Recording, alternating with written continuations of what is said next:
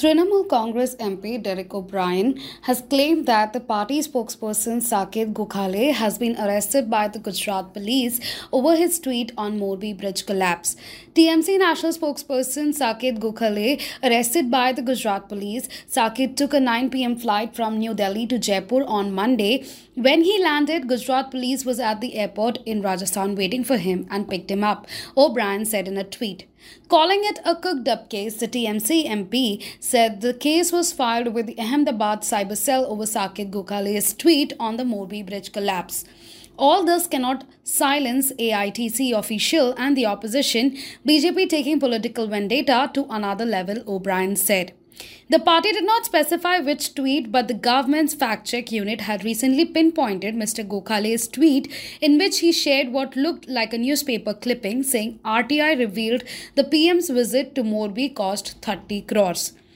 This claim is fake, the Press Information Bureau said in its fact-check of December 1.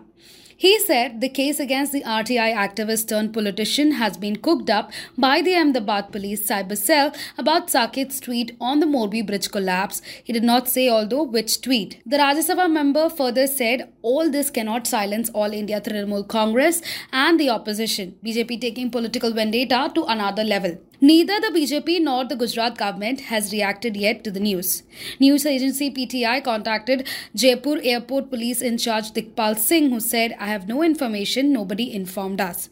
The alleged arrest comes hours after the polling of the Gujarat Assembly elections got over. Rusty cables, broken anchor pins and loose bolts were among the lapses that were not addressed while renovating the suspension bridge in Morbi collapsed on 30th October into the Machu River, killing over 130 people.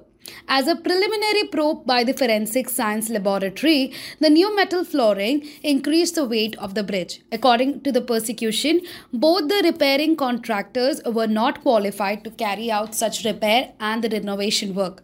Police have so far arrested 9 people, including 4 of them from the Oreva group that was managing the British-era suspension bridge.